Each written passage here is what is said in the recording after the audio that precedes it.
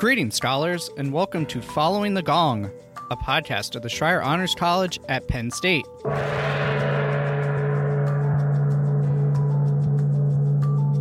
Following the Gong takes you inside conversations with our scholar alumni to hear their stories so you can gain career and life advice and expand your professional network. You can hear the true breadth of how scholar alumni have gone on to shape the world after they rang the gong and graduated with honors, and learn from their experiences so you can use their insights in your own journey. This show is proudly sponsored by the Scholar Alumni Society, a constituent group of the Penn State Alumni Association. I'm your host, Sean Goheen, class of 2011 and college staff member. If this is your first time joining us, welcome. If you're a regular listener, welcome back.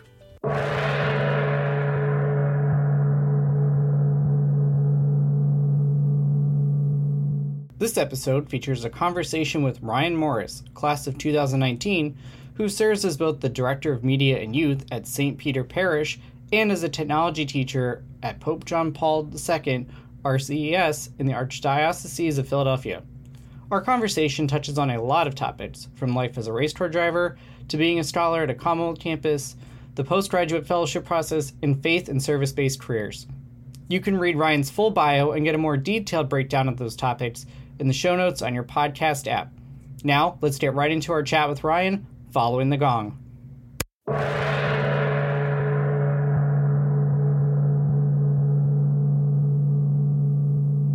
Ryan, thank you so much for joining me here on Following the Gong. I'm very excited to have another Twin Valley Raider join me on the show. First one that I've had, and also a fellow Penn State Berks affiliate. Very excited to chat with you. Now, you have a really interesting backstory referenced in the episode title here. Before you came to Penn State, you had a full career, even before coming to Penn State when you were at Twin Valley. Can you walk us through your time on the racetrack? Yeah, Sean, thanks for having me. And it's great to see another Twin Valley grad here on the show, and a Penn Stater at that.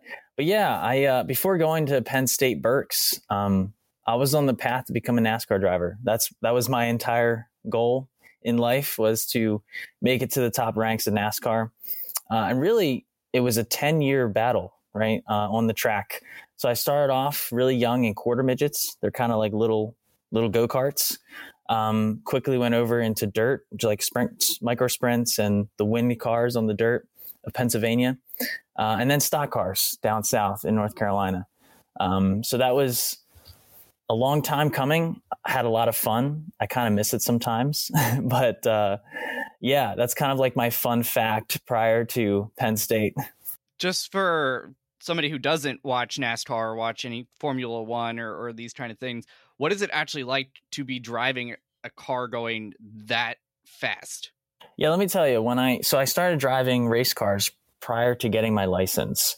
And when I went to practice to get my license, it was underwhelming because road cars are completely different than race cars.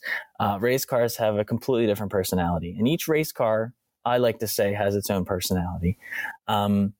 Basically, you're on the edge of wrecking every single second, while on the road, you're there for, which is called defensive driving, I guess people say, trying not to crash. But really, the competitive nature, whenever I would put the helmet on, I would become a different person, to be honest. And you're not really thinking about the risk. You're more thinking of, how can I beat the guy in front of me? Or if I'm in front, how can I keep everyone behind me? But really, the feeling is, you almost have to experience it to understand the full effect of it. But just think of being on the edge of maybe falling off a cliff all the time. That's kind of what it's like, because you're on a line, and once you get out of the groove, you're out of control.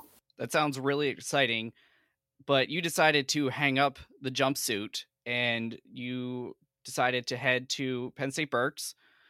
What drew you to make that decision? Yeah, to kind of give you some context. So it was my senior year of high school at Twin Valley. And I really didn't have a plan.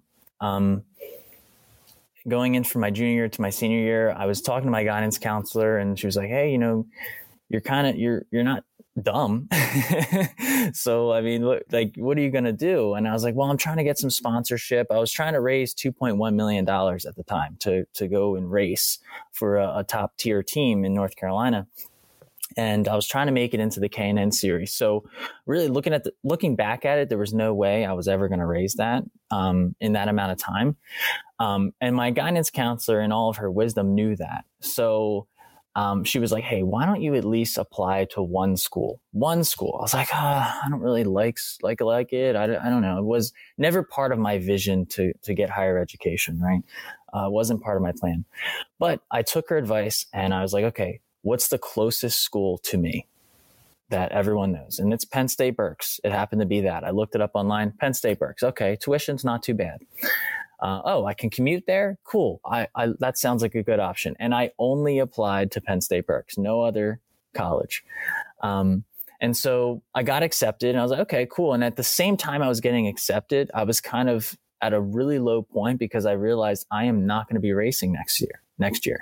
I'm not going to have the funding required to race competitively in where I was, right? In that stage of life and in that stage of my racing career. So I was like, you know what? Let me try this college thing. And I stepped foot on campus and I was like, you know what? This could be for me. It's all right.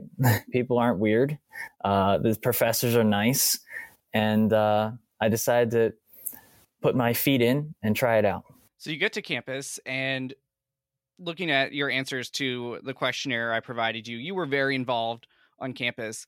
And for those of you who are listening who are at University Park, involvement is a little bit different at a Commonwealth campus, but I'd be curious, how did you choose what you replaced racing with, and how did you balance those demands with your academics? Yeah, I remember vividly. So I've always done things 100%, right? In racing, you can't just do it half. You can't put a 50% in. You have to do 100%. You have to be committed. And as a racer, you're both a business person and a racer, right? You're trying to get the funding, you're doing the business side of racing. And so naturally I thought, okay, well, if I'm going to go to college, I've already been doing business type things, right? With sponsor relations, donor relations, things like that. So I decided to go to for business. And I remember vividly, my first class as a freshman in college was Introduction to Economics.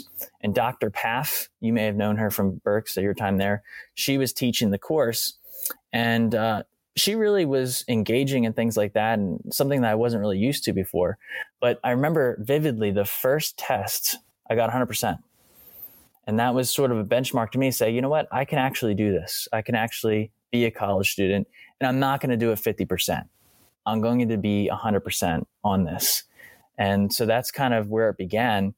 And from there, got involvement in many different clubs, and we could talk about that. But that's kind of the pivot point where it's like, okay, I'm not a racer anymore. While it was hard to say I'm not a racer anymore, I was comforted in the fact that now I can put my efforts into something else. So what were those something else's? Yeah. So really, as a freshman, you're kind of wide-eyed, you're naive, and you don't really know what to do. But you have a lot of upperclassmen, a lot of cool people around you, a lot of great professors. So I quickly got into different groups like DECA, business clubs, got to talk to different business faculty, but eventually found my way as the financial manager of SGA at Berks. And that was kind of the start into networking into other different organizations and so forth. So I started off as financial manager, then I went into VP role, and then eventually president. And I was a 2-term president at Berks for student government, which is really rewarding. But I can remember when I was a freshman looking up at the upperclassmen, and they really took me under their wing, right? They mentored me they saw potential. And they say, you know what, you're going to be the next president. And the president that was president while I was financial manager, he mentored me into that position.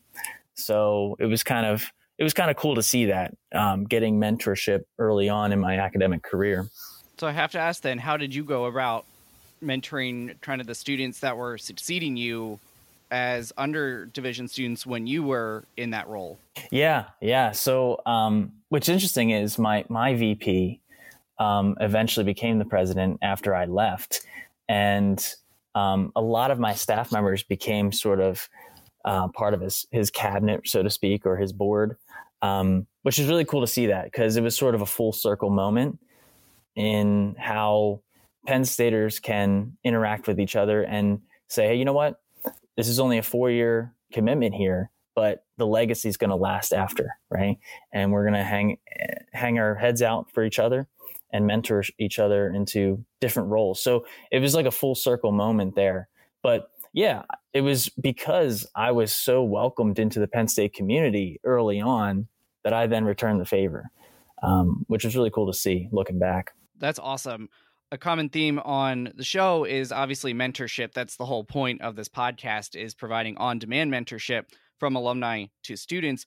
But if you're a scholar listening, don't hesitate to reach out to students who are a little bit older than you, a year ahead of you. They can be mentors in a different way, like Ryan's talking about here, to what alumni can provide. And then you can pay that forward when you're in your 3rd, 4th, 5th year, you're a grad student. So hope you take that from what Ryan's saying here.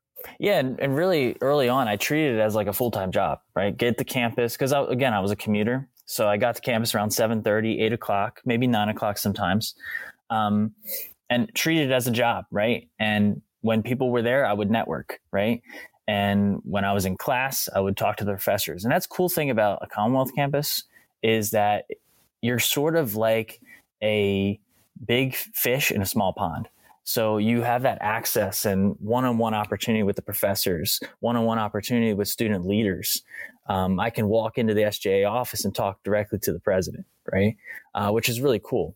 Or even in campus life, when there's different, I feel like a lot of times there's this thought that administration at a campus or upperclassmen are sort of far out there. They're unreachable as a freshman. But I felt like my experience at Penn State, is particularly Penn State Berks, I was able to kind of reach over and extend my hand out when I needed it the most as a freshman and underclassman. And those are true sentiments at Penn State Berks. I can personally attest to that from my own experience. Ryan and I were chatting beforehand, some of our similar paths. But that's also true whether you're at University Park or any of our other campuses too. So reach out, find those folks, talk to your professors, go to their office hours, ask if you can meet on Zoom, if that was what works.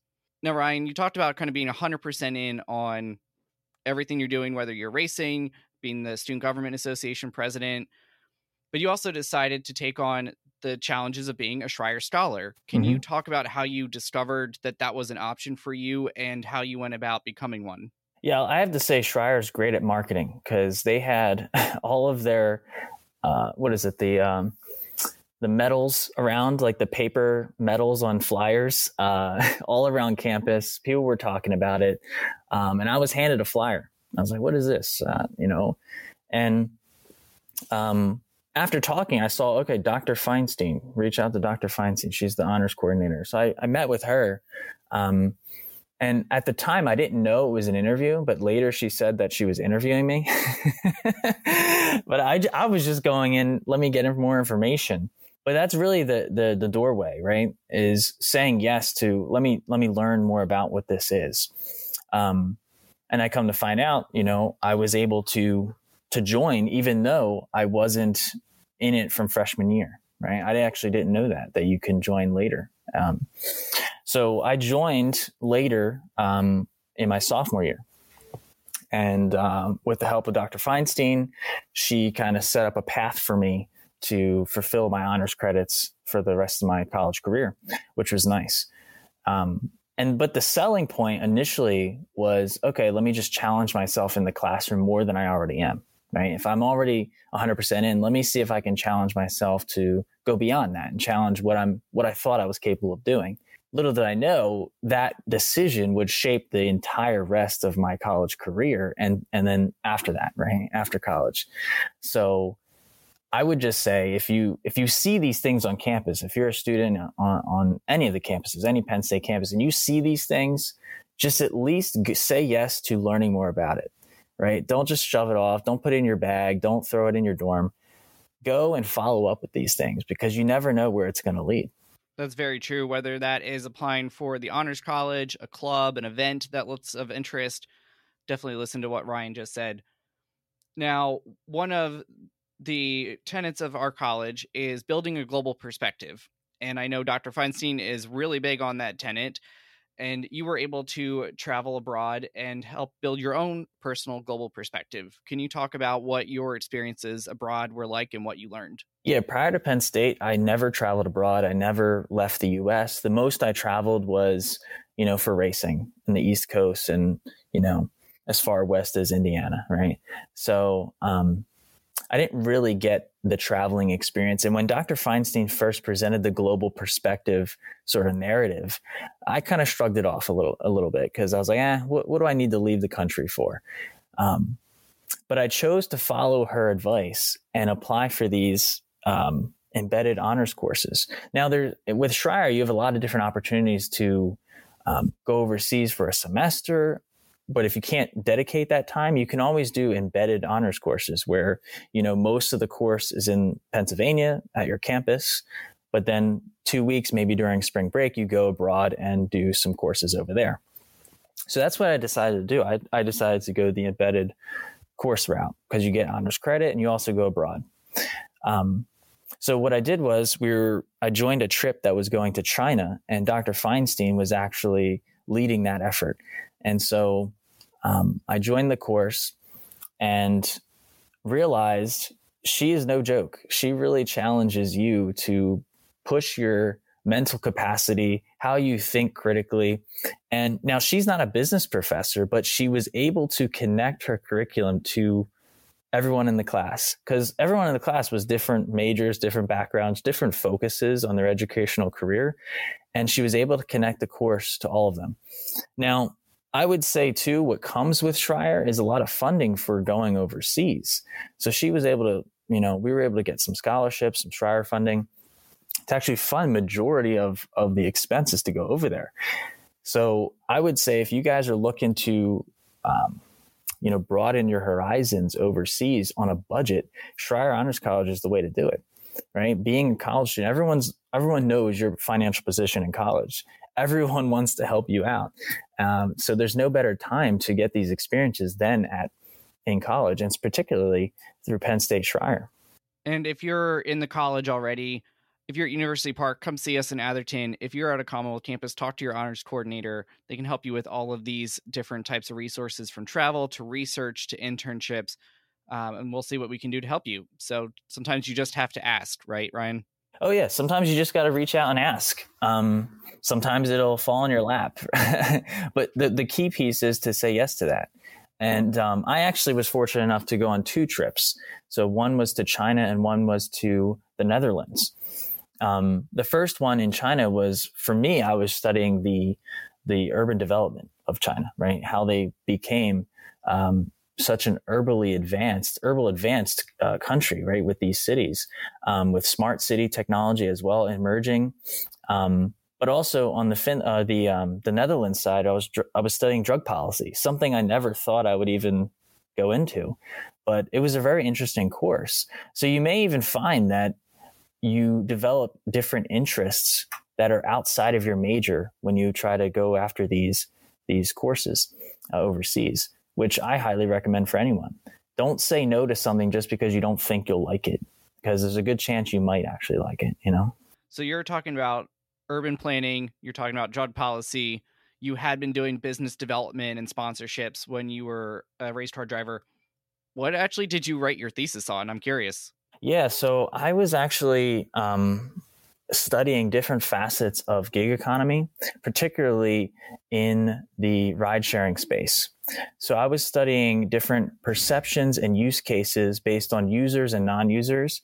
But really the driving factor for me, you would think it would be the race car background for that. But it was really because at the same time I was working on a startup through Penn State that actually came from one of my courses at Penn State, one of the entrepreneurship courses. And we were trying to develop a platform that gathers all of the freelance interpreters into one platform so that hospitals, legal offices, businesses could access that network at any time, similar to how Uber works or Lyft, right? You have all these, you have a ride sharing app, but you have all these freelance drivers coming together. That was really the driving factor for my thesis, because I wanted to study how perceptions of privacy, perceptions of use correlates to the actual commitment of the user, right, on adopting these platforms. But yeah, I mean, cool. My background's in racing and cars. It was cool to connect that in a way. But really the driving factor was the freelance market and the gig economy. So do you remember what your findings were? Yeah, I mean, there wasn't really much of a significance in terms of negative perceptions to the actual adoption. Of course, there's always going to be that pool of people that will never adopt something, right?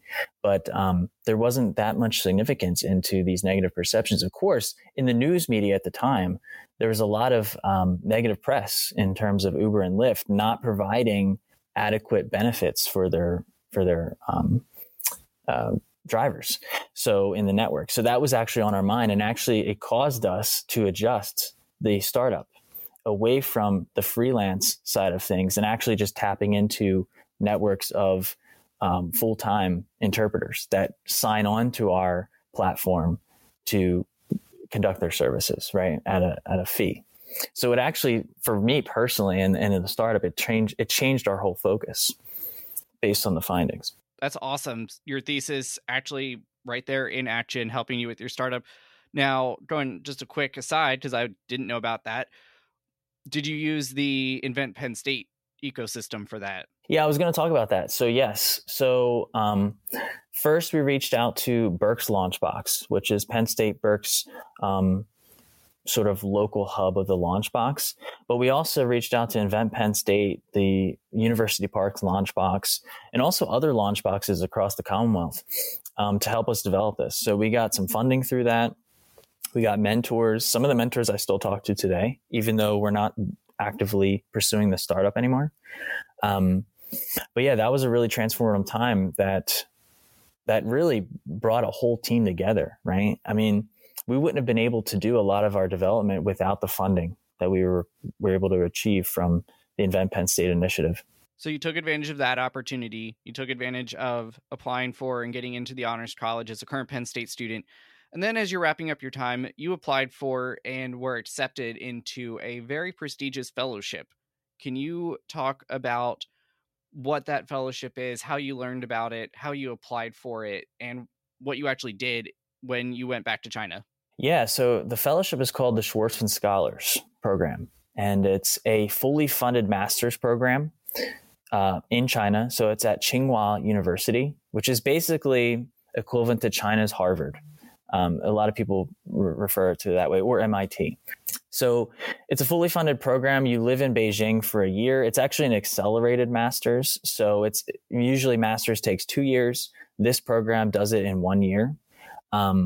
And everything is fully funded. So between living expenses, plane tickets over there, your food, anything you would need for the academic side of things, everything is covered. And really, I only found out about that opportunity because of Schreier, because of Dr. Feinstein. She saw on that first trip to China that I loved it so much, and I was so interested in their economy, their culture, how they interact with the world. And China, I mean, China and the US, the way it's developing right now, this is going to be how it shapes the world, right? Like, people are going to need to study this. She saw that and recognized that I was only there for 2 weeks and I needed more, right? It was just a taste of what I could be learning about. And so she found this fellowship for me. She said, you know what? This fits you.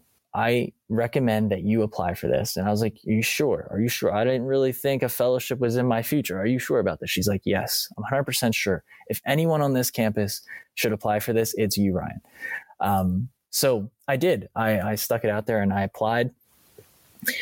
The interview process was just interesting because Penn State really goes above and beyond to help their students succeed if they want it. So Dr. Feinstein, the honors coordinator at Berks, organized a mock interview for me at campus. And she pulled in all these people that I had no idea walking in who was going to be on the panel. So she had herself, the dean, a lot of different business faculty, professors from Berks. join this panel. And I walked in really confident, and I saw all these people in the room. I was like, oh my gosh, what am I going to do right now? And I bombed it. I completely butchered the interview. And it was like a week before the actual real interview in New York City. And they drilled me. It was hours, actually. It was hours of a mock interview, which, mind you, these are tenured faculty members. This is a dean. These are, prestigious people at Penn State Berks. And they dedicated hours of their time to help one student, which is amazing, right? That just goes to show how these people care. But honestly, by the end, I felt a lot better because they drilled me. They helped me fine tune my interview skills for this purpose, for fellowships, which is something I was never prepared for in my life before. And that was really the start. It was a bumpy road, but I went to New York and I walk into the room. It was about the same amount of people on the panel. Right? It was like 12 people. And in the middle of the room is General Petraeus and all these other big names, the CFO of PillPack, and all these other big names in New York City for the real interview. And I was just so at peace walking in because I was like, you know what? I got this. I already was drilled for hours. I'm going to just be calm and do this. I did it. And one of the panelists afterwards came up to me and he said, you're a very authentic man and you deserve this. No matter what happens, I want you to be in this program. That's what he said. And he gave me his business card. And from that point on, I was like, wow, okay, this could be for me. Because mind you, I'm a Berks student, Penn State Berks. I'm in the room with a bunch of Ivy League graduates, people in the professions, people all over the world coming to New York for this interview. And I'm a small town kid from Honeybrook that went to Penn State Berks. So that was in the back of my mind. However, because I was prepared, because I said yes to this, I felt so at peace and so calm that I was just able to say, you know what, this is who I am. This is why I want to do this. And here's why you should select me. And I was eventually selected, which is awesome. So what were you actually able to do while you were over in Beijing? Yeah, so a lot of different things. I had the time of my life. Now, it was 2019 going into 2020. So, of course, the pandemic. You always have to talk about the pandemic when you're talking about that time. So I was actually in China for 6 months studying. During that time, though, I had the best time of my life. I traveled around China, got to know so many different people, got to talk to so many different people. Steve Schwartzman, so I don't know if you guys can look him up if you're listening to the podcast, but he knows how to put a program together. He knows how to organize people so that they can maximize the opportunity for students. He brought so many people from around the world to talk to us, professors that are world-class, people that are world-class to talk to us. And he actually gave us stipends to travel. Like that was part of the program, is to travel and embed yourself into China. And I took advantage of that. So we actually had things called deep dives, where school sponsored event where you actually go to another part of China, you stay there for some time, you get to talk to locals, you get to talk to local companies. And that was really rewarding. I actually went to Xiamen, China, which if you go there, it kind of reminds you of Florida. It's very like it gives you a vibe of Florida. But, that time there, I got to get to know some of my closest friends today, right, from around the world. So you never know where these opportunities are going to lead. But not only in China, they actually gave us opportunities to travel throughout Asia. So I took that opportunity to travel in many different Southeast Asian countries, including not only Southeast Asia, but South Korea. So I got to talk to a lot of people there. But really, the program, in addition to the academics, what's more important is finding a program that you can talk to people from around the world and get to know people at a personal level. And that's really what the value of that program, right? Yeah, you get a good fancy degree, you get an awesome education from one of the best universities in the world. You get to talk to a lot of great faculty, but the biggest takeaway from a program like that is knowing you have a network of solid people that have your back no matter where you are in your life. So obviously, it was 2020, China, you had to come back to the United States at the beginning of the pandemic, and you're now working for the Archdiocese of Philadelphia. You have a business degree. Tell me, what are the connections there? What are you doing? Yeah, it's something you would never think of, right? Well, that's kind of the picture of my life. Like, race car driver, academic scholar, now working for the Archdiocese, which for those of you who don't know what the Archdiocese is, it's just the Catholic Church in Philadelphia, right? Basically, an area in Pennsylvania where really the Archbishop resides and has control over. But really, so yeah, I found my way into the Archdiocese because of just networking with my friends. I had no idea that I was going to do this. And it's kind of a theme of my life where, I didn't know I was going to go to Berks, didn't know I was going to go to college. Now, after I get a master's degree from China, out of all places, here I am. Yeah, so business degree in the Archdiocese. So my role here is Director of Media and Youth. So with that comes donor relations, comes, marketing, and a lot to do with media technology, which kind of overlaps with business in a lot of ways. So taking my skills of fundraising, taking my skills of navigating networks, I use that now to fund some of our media programs here at St. Peter under the Archdiocese. But I also do something that I was never prepared for, which is teach technology to middle schoolers.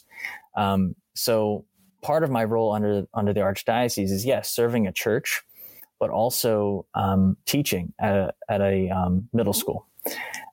That, I'll give it to you. Business does nothing to do with that. Nothing. But it's one of the most rewarding experiences of my life, being able to encounter kids, being able to work with them. And honestly, I treat them as sort of mini college students in a way. I don't treat them like middle schoolers. I challenge them to the fullest extent. And it's because I wish someone, when I was in middle school, would have challenged me like that. Right? I wish they would have showed me, hey, this is what you can become. This is your fullest potential. So that's really what I try to do when I'm working with kids. And you mentioned media, multimedia. You mentioned when we were chatting before we hit record that you actually run a podcast for the church, for the Archdiocese. I grew up Catholic, so I was familiar with that term. So thank you for explaining that for folks who may not be familiar with the districting in the Catholic Church. So tell me, what is your podcast about? Any critiques you might have for me along the way here to help our scholars? Yeah, honestly, so it's called Real Faith Conversations. You can look it up on any of the platforms. It's on Spotify, it's on Apple Podcasts, all the platforms that this podcast is on. You can watch that. So it's Real Faith Conversations. And really, we try to be authentic in talking about faith, culture, and really think anything in between, from conception to natural death. So with that, there's a lot of range with the topics. A lot of times we talk about topics people never would have thought the Catholic Church would talk about, which is awesome, right? And then we also leave room for critiquing, right? Like, of course, there's a lot of things in history that people disagree with the Catholic Church. That's okay, right? Me and my own faith journey, I didn't like everything the Catholic Church did. I grew up Catholic, and it was an understanding later, like, what are we here for, right? We're really here to serve other people, right? Serve under Christ. That's what we're here for. And so we leave room for people to come in who maybe aren't even Catholic, who maybe are practicing other faiths. Maybe they've been Catholic all their life, but have left the Catholic Church, right? So we encounter all different types of people on the podcast, and we leave room just to have authentic discussions, to understand their perspectives, but also understand the true meaning behind the Catholic Church, right? The whole why we're here question, which is really nice. But no, honestly, I don't have any critiques of this podcast. I actually have been taking notes on how I can improve this podcast, the Real Faith Conversations podcast, because I like the way that you prep the podcast. He does a good job, guys. If you're listening, he does a good job. He's a great host. Sean Miller, if you heard that, please take notes. Thank you, Ryan. So you're coming back from China. You have this amazing fellowship, and thank you for the comments there, by the way. Yeah, no problem. If, you're coming back from China, you have a master's degree, you have a degree from Penn State, pretty good combination of educational credentials. You majored in business. You could do a lot of different things, but what particularly drew you to a religious service-based organization and environment? Was that kind of always in the back of your mind, or was that something that came about after your trip to China? Yeah, I always had the intention that I would be involved in the Catholic Church in some capacity, right? I didn't know what that was. And really, I initially thought I would just be a great volunteer and spiritual director in some way and helping people get closer to Christ. That's what the fullest extent of what my knowledge of that was. And then I would also have my full-time job, right? I would have a full-time job and do that on the side. What quickly developed in my spiritual discernment was I was called to discipleship, right? I was called to something more with my talents, my skills, my knowledge, my background, to encounter people on a personal level. And so in talking to different folks that already work in the archdiocese, that work in my church, work in the school system, in the Catholic school system, I quickly realized there's gaps that need to be filled, basically in media, multimedia, and also in the youth ministry side of things, right? I mean, so many people, when they think of the Catholic Church, they think archaic, outdated, right? Not with the times. These are some of the words you associate with the Catholic Church, which is fine. A lot of times that's true, right? A lot of times that is true. It's a institution that's been here for a very long time. And so one of the things that I wanted to do is bring a new breath of fresh air into the church, right? Bring tools to evangelize digitally, right? Whether that be through YouTube, through podcasts, or other digital means. And really, at the same time I was coming back to the US, everyone was going virtual. So it was like the perfect timing in terms of, how do I help? How do I serve? How do I answer the call to serve? And that's one of the ways, right? And actually what the pandemic did was interesting. It made the church advance technologically 10 years in 1 year. That's really what it did. It caused everybody and forced everybody to adapt and adopt these technologies that they could have been scared of before, right? They could have not wanted to adopt these technologies, but they had to because it was COVID. So the timing of it was particularly interesting, and it benefited my sort of entry into the role as director of media and youth. And so I thought, okay, now it's not just serve and then do my job. It's my job is to serve, right? It is to serve, which we can talk about some of the opportunities that have developed with Africa and Zambia. I'm sure we'll talk about those, but it's not only my life. I've come to the realization that my life is not about me. It's about service for other people. That's really what it's about. And all that time, all that preparation, I didn't know it at the time. Being 100% to school, trying to build my network, trying to achieve something higher than myself. I thought it was for selfish reasons. I thought it was going to be to build my career, things like that, which it can be. But ultimately, it means nothing unless I'm helping other people, right? And so really, yeah, there's a whole faith side. I'm sure a lot of our audience maybe aren't particularly practicing faith or into a religion, right? And that's a growing trend. That's okay, right? So there's a faith component of the Catholic Church, but then there's also a service component. And so I'm practicing both, right? I'm Catholic. I'm in it 100%.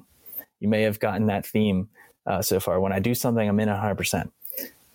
But when I'm servicing other people, right, that's another piece. And that's super rewarding for me, right? If I think about being in an office somewhere, trying to build profits for a company, that's great. But my why, my transformative purpose is better suited serving other people that are maybe less fortunate. And with the Catholic Church, I can do that. So you already answered my question about the pandemic and how that transformed kind of the role and the services that you're offering. So we're going to skip that. And you referenced some of the service that you're doing on top of your job that you do personally relative to Zambia, you mentioned. Can you elaborate on that? Yeah. So honestly, one of my goals in life is to travel around the world and help people in different countries, maybe in areas that are less fortunate than a lot of places in the US. Not to say the US doesn't have any problems, because we do. Just look at Kensington, right? There's a lot of homelessness, a lot of poverty, a lot of drug abuse. However, I wanted to try to embed my love for traveling and use that as an opportunity to seek out people in need. And so part of my role at the church is to just reach out to parishioners, right? Really encounter with them and see what they need.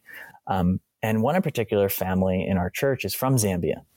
And they were talking about how they're from there. There's a huge homelessness population there, particularly with kids that are lost their parents, and in an elderly population. And sometimes they kind of just get casted out aside. And they said, hey, one of the things we want to do is build a home for these folks that are casted away, that are kind of rejects of the society. And we want you to come with me to Zambia. And I was like, wow, this sounds so interesting. Yes. And I said yes without even realizing what I was saying yes to. But it was one of the best times of my life, because last summer they took me there. I went there. I spent 2 weeks there. I lived with their family. And we actually scouted out a location to build the orphanage and a place to rent while we're waiting for the building to be built. We got to talk to some folks that were in need of a place like this. And we settled on an area called Asoka, Zambia. There is no orphanage there. There is no elderly care facility there. And that's the place where we're building it. So, this family is really dedicated towards it. And I told them, hey, I'm in it every step of the way.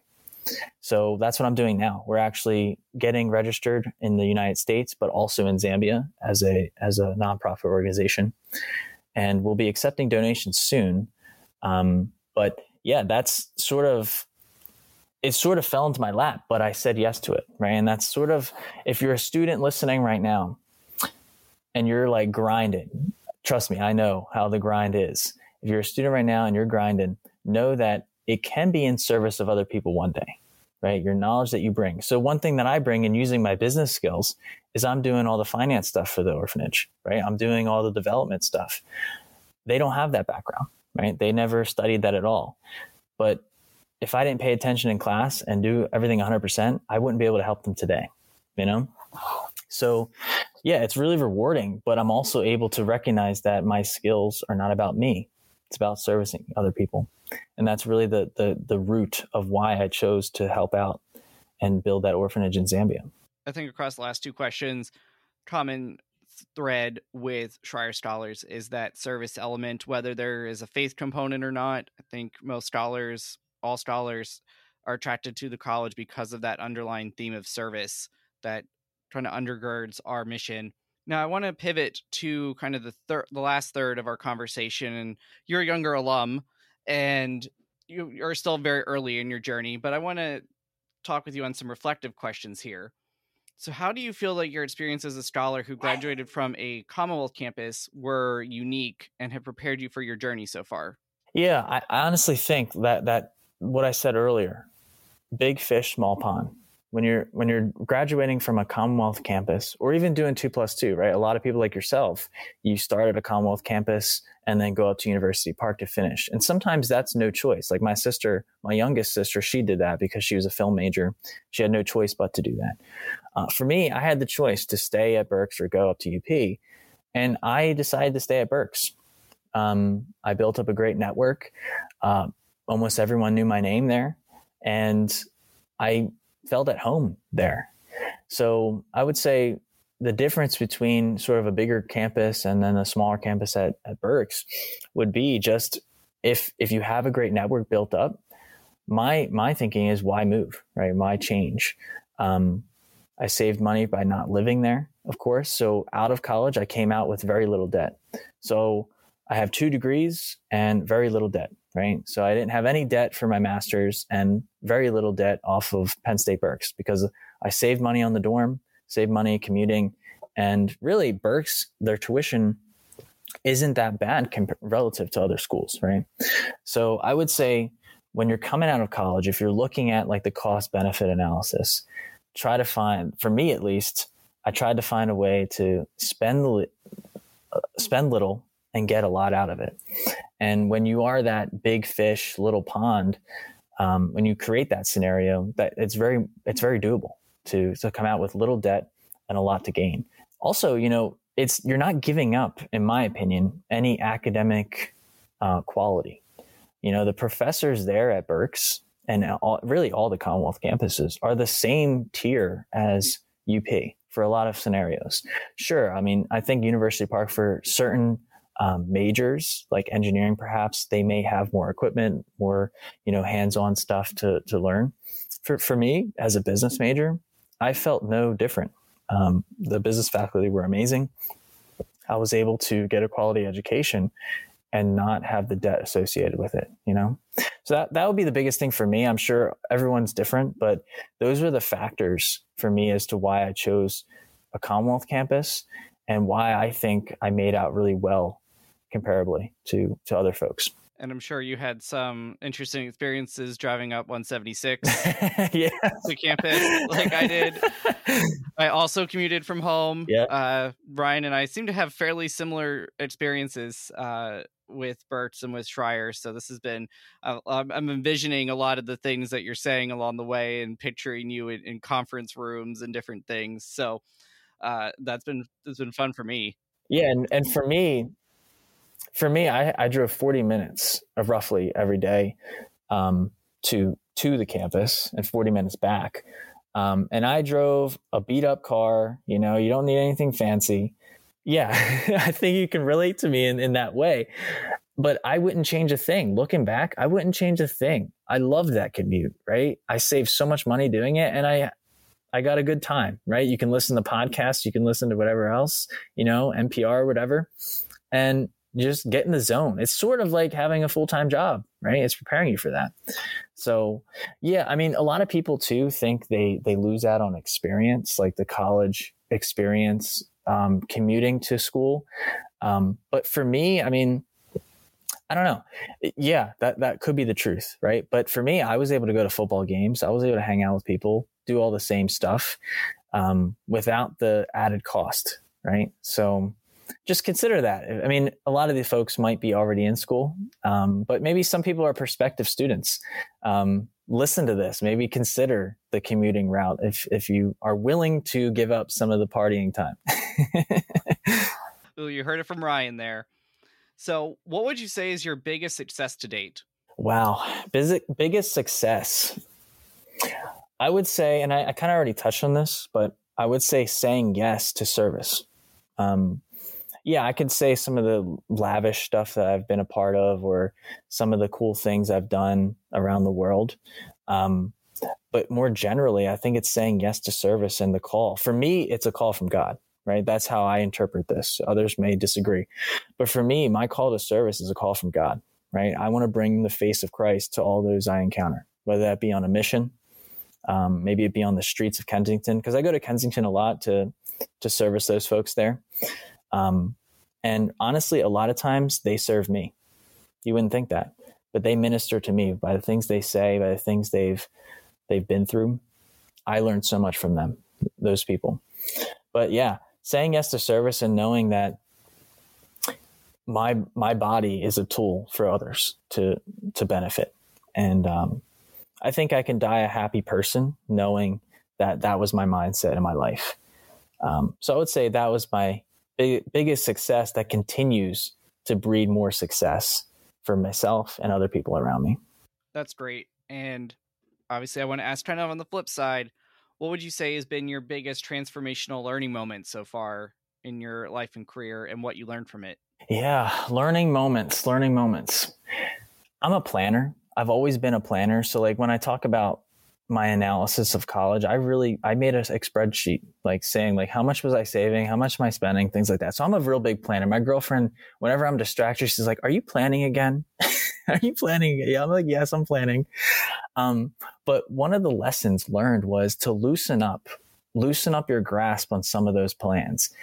Everything changes. One of the questions I hate when people ask is like, oh, what's your 5-year plan? What's your 10-year plan? Yeah, I can give you an answer, but it's probably not going to be very accurate, right?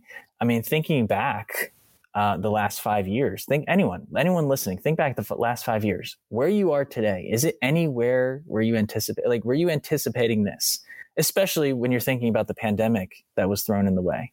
Of course not. Most people would say, no, it's not. But the lesson I learned is, yes, have a plan. It's solid, right? Maybe that's good to go off of, but loosen up on that and be ready to pivot, be ready to adjust, because a lot of times what actually comes is way better than the plan. That's been true in my life. Sometimes, yeah, you have ups and downs, but I wouldn't trade it. I could be racing right now, right? If I had it my way and my plan was fulfilled, I would be racing in NASCAR right now. On the flip side, I wouldn't have had these opportunities to encounter people, to go to Zambia, to go to China, to go everywhere I was in the world to help people, and to be part of this great institution called the Catholic Church. I wouldn't have been able to be part of that to this extent. So if I was so firm in that plan, I wouldn't have gone to college. I would have said no to my guidance counselor and said, no, I don't want to go to college. I'm not applying to any school. I'm going to be a race car driver. Maybe I could have been broke on the street. Who knows how that could have gone. But I said yes to an alternative plan, and then an alternative plan, and an alternative plan. It led me to today, and I'm going to continue to do that. I don't know if I'm going to stay in this role, if I'm going to move on, if I'm going to, do other things. I probably will. But what I do know is I have a plan on an Excel spreadsheet, on Google Docs, and it's able to be changed. So that's a lesson that I've learned. And I would say for those listening, consider that. Think about where you are, think about your plans, and be willing to let it change. I'm sure you would agree, Sean. I mean, your plans have probably changed so much in the past. Oh, absolutely. In the past. Yep. So, if I was to give advice, that would be it, is to let your plans change. And that was the biggest lesson I've learned. So earlier at the beginning of our conversation, we talked about mentorship student to student. How would you suggest that students approach mentorship from alumni and professionals? And then also, how do you approach it from both angles? You're probably mentoring your students and others in your role, but you're also still young and you need mentorship yourself. What is your approach to that? Yeah, I would say always be open to as many mentors as possible. However, there's a caveat to that. Stick to the ones that you think authentically care about you. There's a lot of mentors out there that kind of do it to see if they can find the next person that can make them profit, right? In the business world, you see that a lot. They mentor people for selfish gains. But the best mentors are the people who don't want anything in return. The ones that are willing to spend the time, hours, if it need be, to say, you know what, I'm going to do this because of your best interest, not my own. Those are the mentors that you need to really find. I have a couple of those in my life, right? And the ones that are willing to be there in your emotional time, in your time of despair. If they leave you when you're going through a bad rut, that's not a good mentor, So I would say find ones like that. And me as a mentor, I try to practice that as well. I mean, I'm mentoring middle schoolers. That's a tough time. They're all over the place. I actually have noticed that even there's a lot of them that look like they're not paying attention, but they really are. One kid told me, he's like, I want to apologize for how I treat you, how I act. I'm a horrible person. I was like, no, you're not a horrible person. He's like, yeah, I am. You can say it. And he's like, but you know what? You're a father figure to me. And I am the way I am today because of you, looking at you. And I was like, really? You don't seem like you're ever paying attention to what I'm saying. He's like, yeah, but I am. I actually almost went to tears because I actually didn't realize that particular kid, I thought I wrote him off. I was like, I'm not helping him in any way, but he comes back and tells me I am. So I would just say, if you're a mentor out there, be in it for them 100%, regardless of how they receive it, regardless of how they're acting, regardless of anything. Be in it for their best interest and always look for that. And if you need to cut out mentors that are not in it 100% for you, that's okay. I've done that in the past. I've cut out some mentors. That's okay. Always extend the line, leave your hand open. But, sometimes mentors sometimes they're not meant to be a mentor for you, maybe for someone else. Definitely a different perspective than I think I've heard from some other folks on the show, and a really good one to hear is, find the ones that are a good fit for you. And speaking of those folks, are there any professors or friends from your days on campus at Berks that you would like to give a shout out to? Well, I've already mentioned her name a lot in the show. Dr. Feinstein, you know her.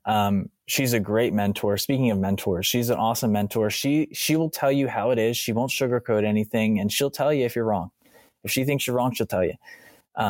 Some people are scared of that. A lot of people at Berks, she has a reputation of being scary and unapproachable, but I thrive in that. I love that. I love when people are honest, right? So definitely a shout out to her. If she's listening, thank you so much, because you have developed me into the person I am. You've helped me in my academic side to grow as a scholar, as a Schreyer scholar, and then as a Schwartzman scholar as well. So thank you. I also want to shout out Dr. Paff. She was my thesis advisor. And also I actually took many classes with her from freshman year all the way to senior year. So she's been a huge help for me, personal mentor. She's in it 100% for my best interest. Let me just tell you that way. And then all the Berks faculty on the business side, Professor Laurie, Professor Shankweiler, all those folks that have been there for me through my career. So if you're listening, this is the result, right? Someone who's willing to give back and be of service in the world, using the talents and the skills I've learned throughout the years to give back. And that's what it's all about. So thank you guys so much. And I'll echo the comments about Dr. Feinstein. I got into the college because of Sandy. So thank you, Dr. Feinstein. And also thank you for connecting us. I reached out to her a couple months ago and said, hey, are there any Berks grads that are scholars that you think would be good for this podcast? And Ryan was among a small list that she provided me, and we were able to connect and record here. And now you're listening into it on the podcast platform of your choice. So thank you, Sandy. Yeah, she's awesome. I'm honored that I was one of the names. This is an awesome show. Well, thank you for that. I appreciate that. So we're wrapping up. Is there any final advice that you really wanted to share with Schreyer scholars that just didn't come up organically in any of the questions that we've discussed so far? Yeah, I mean, I think a lot of times Schreyer scholars focus on the thesis a lot. For me, I took the practical approach. I didn't want it to be some abstract theory like that I'm researching. I wanted it to be practical for my startup right at the time. So I would just say if you're stressed out about the thesis, don't be. Use it as a tool to help you grow. It's okay if by the end you don't like the topic, because by the end you've looked at it so many hours, so many times, sleepless nights researching stuff. So it's okay if you don't like the topic, but just approach it as a way of building yourself, maturing yourself, and use it as a learning opportunity. Not many undergrads get to do a thesis.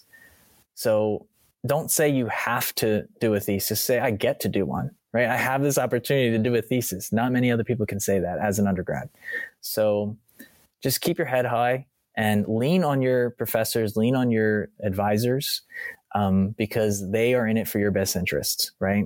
So they'll help you through it. It's going to be okay. And then when you're at graduation and you have that little lion on your chest around your neck, it's going to be well worth it. I could not have said that any better, Ryan. We've talked a lot about mentorship. If a scholar wanted to reach out to you and take this conversation further than a pre-recorded on-demand podcast that they just listened to, how can they get a hold of you? LinkedIn's probably the best way. I think it's going to be in the description of this podcast on whatever platform you're going to be listening to this on. LinkedIn, just shoot me a message, say, hey, I heard you on the podcast, the Schreyer podcast, and I'll be willing to have a phone call with you, set up a video call. And if you want me to be a mentor, let's chat, because I want to be in it for your success as well. If you have any questions about the journey, I mean, think about it. I am not the typical person you would think to be like a scholar or a Schwartzman scholar or a Schreyer scholar at that, or international scholar. You would have never thought that no one would have thought that I would be this, right? So if you're listening to this, you're like, I don't know if I'm up for it. I don't know if I have enough skills or whatever. Don't worry. I've been there too.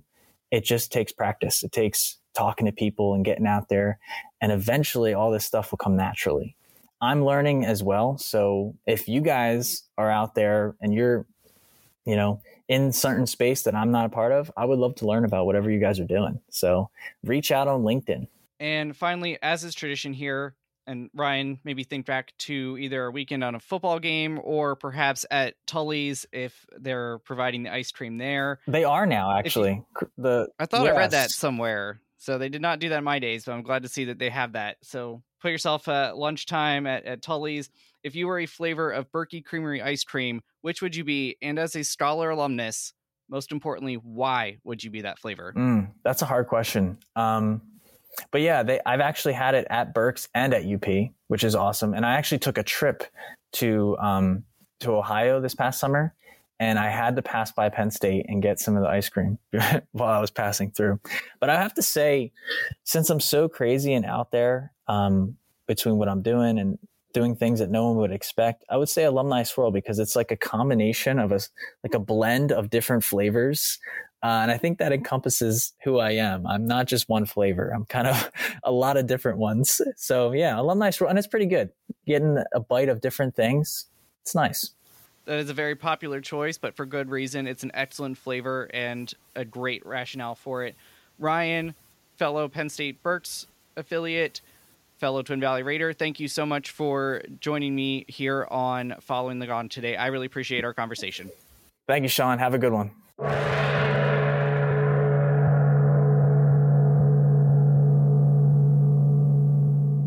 Thank you, scholars, for listening and learning with us today. We hope you will take something with you that will contribute to how you shape the world. This show proudly supports the Schreyer Honors College Emergency Fund, benefiting scholars experiencing unexpected financial hardship. You can make a difference at raise.psu.edu/Schreyer. Please be sure to hit the relevant subscribe, like, or follow button on whichever platform you are engaging with us on today. You can follow the college on Facebook, Twitter, Instagram, and LinkedIn to stay up to date on news, events, and deadlines. If you have questions about the show or are a Stoller alum who'd like to join us as a guest here on Following the Gong, please connect with me at scholaralumni@psu.edu. Until next time, please stay well, and we are...